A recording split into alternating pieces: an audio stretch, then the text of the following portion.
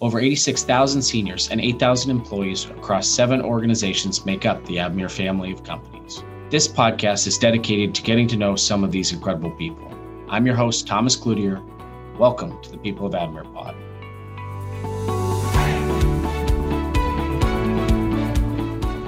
This month, we're honoring Pride Month. We celebrate the historical movement of the LGBTQIA+ community and the significant contributions made by the community in our country and the world. Follow Avamere Health Services on social media to see all the ways we're celebrating Pride Month. Today, we have the pleasure to get to know Patrick Baltazar, Staffing Resource Program Administrator in Oregon for Avamere Living. Patrick has been with Avamere for over 8 years and started as a CNA.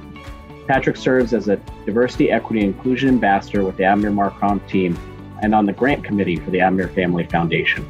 Patrick values his chosen family, his current and past team members at Avamere, and when he's not working, you can find Patrick at school or spending time with his friends. Welcome, Patrick. Hi, Thomas. Really glad you're here. Glad to have you on the pod. You've advanced your career at Avamere, starting as a CNA. What drew you to Avamere and the organization, and why did you choose to stay? Well, it's kind of funny. I don't think I was really looking for a job.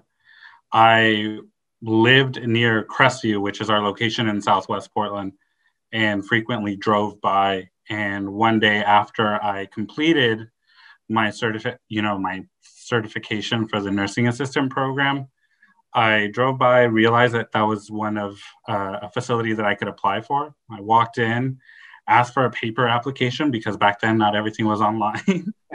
And within the week, I had an interview and got hired on. I chose to stay and continue to choose because I really have created this group of people that, I kind of mentioned that are my chosen family. With time, I was really put in positions where I had to make hard decisions. And I don't think I would be where I am now without their support and love and overall just guidance. So truly, it hasn't been a question of me of leaving. I can't imagine leaving family behind like this. That's fantastic. I did the same. I filled out a paper application and somehow made it through the Craigslist pile 12 years ago to get a job at Avamere. So it's funny to think of that now, but yeah. Tell us about the Avastaff program at Avamere you're working on. Yeah, so this is a new program I am working on with Jesse Wheatley, who is supervising up in Washington. And it's really just a resource to our facilities that are obviously still being impacted by the pandemic.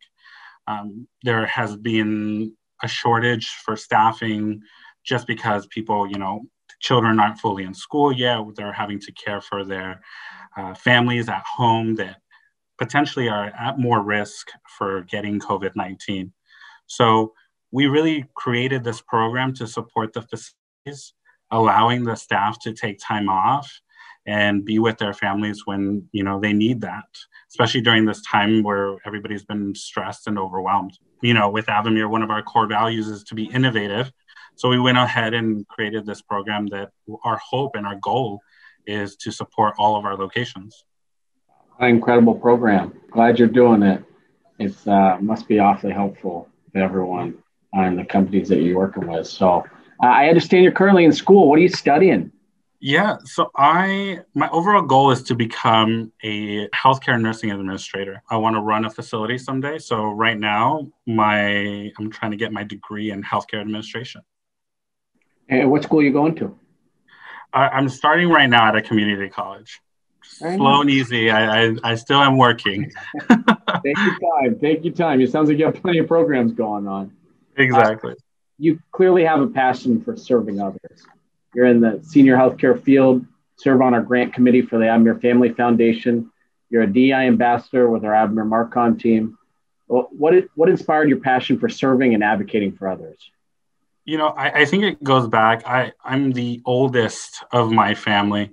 And I remember my great-grandmother, she was in a skilled nursing facility. So that's my first experience. And I was always as the oldest that they would ask to do things. And it just became natural to support the family and everybody in whatever capacity I could. So I can't imagine me doing anything different.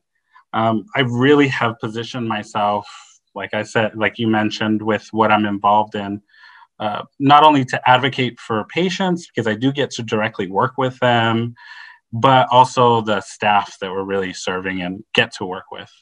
Fantastic. This month, our team and those across the U.S. are celebrating Pride Month. You yourself are a member of the LGBTQIA plus community. How do you identify? Yeah, I identify, well, preferred pronouns, I guess, would be he, him, and identify as gay.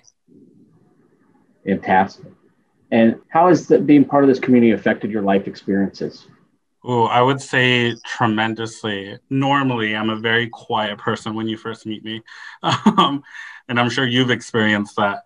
But this has really given me the opportunity to grow and find myself with this just community that's very welcoming with open arms. So it has really been a great thing for me. What do you hope to see in the future for fellow members of the LGBTQIA plus community? I hope to see continued exposure, acceptance, education, and resource for the community members, as well as those who consider themselves allies. I think there's so much and so many questions, and sometimes there's not enough information on that. So I'm really hoping to see that here in the future. Thank you for sharing, Patrick. I'd love to ask you a few fun questions to get to know you a little bit more. So picture a Friday night, you're home alone. What's Patrick doing? Don't say working. What are you working on? What are you gonna do? Well, I probably have my laptop open, but it's either work or school. But I'll probably be watching some rom-com movie, just relaxing on the couch. Not that exciting. Wow, I mean, I lived that with my wife during quarantine. So whenever she had the remote, that's what we watched them all. So you just go with it. Exactly. All right, if you were a food, what would you be and why? Oh, I'm just gonna go ahead and say pizza. I can eat pizza almost every day. I love pizza. Anybody who knows me, and I can't even say why other than it's just an amazing food. Just an incredible food. Yeah. I never had pizza I didn't like. That's a great point. All right, and if you had a theme song that played every time you entered a room, what would the band strike up for you? So when you sent me these questions, I went ahead and asked all my friends what it is, and it kind of sparked a conversation for all of us. But the overall theme for me was anything current, or specifically Cardi B, unfortunately. Good. That's interesting. Every time I ask that question, I get a different answer. I haven't gotten Cardi B yet, but yeah, hey, it was pretty consistent. People will be dancing if it's Cardi B, so I'll be good. All right. Here at Avamere, we consider our team members and residents family. What does family mean to you? I mean, specifically looking at what we're celebrating this month, I would say it's having that group of people that you can go to, fully be honest and transparent on who you are and what you're dealing with, and having their support, guidance, and overall love. And I can say just how happy I am that I have found that here working 8 years later for Avamere. Patrick, I appreciate getting to know you more. I know our paths have crossed a couple times, but you're doing incredible work for the organization. So thanks for coming on the pod. I appreciate your time, and best of luck with your school and everything else you're working on. Perfect. Thank you. Thank you to our listeners for tuning in to the People of Avamere Pod. Follow us on your favorite podcast platform and follow Avamere Health Services on Facebook to keep listening in.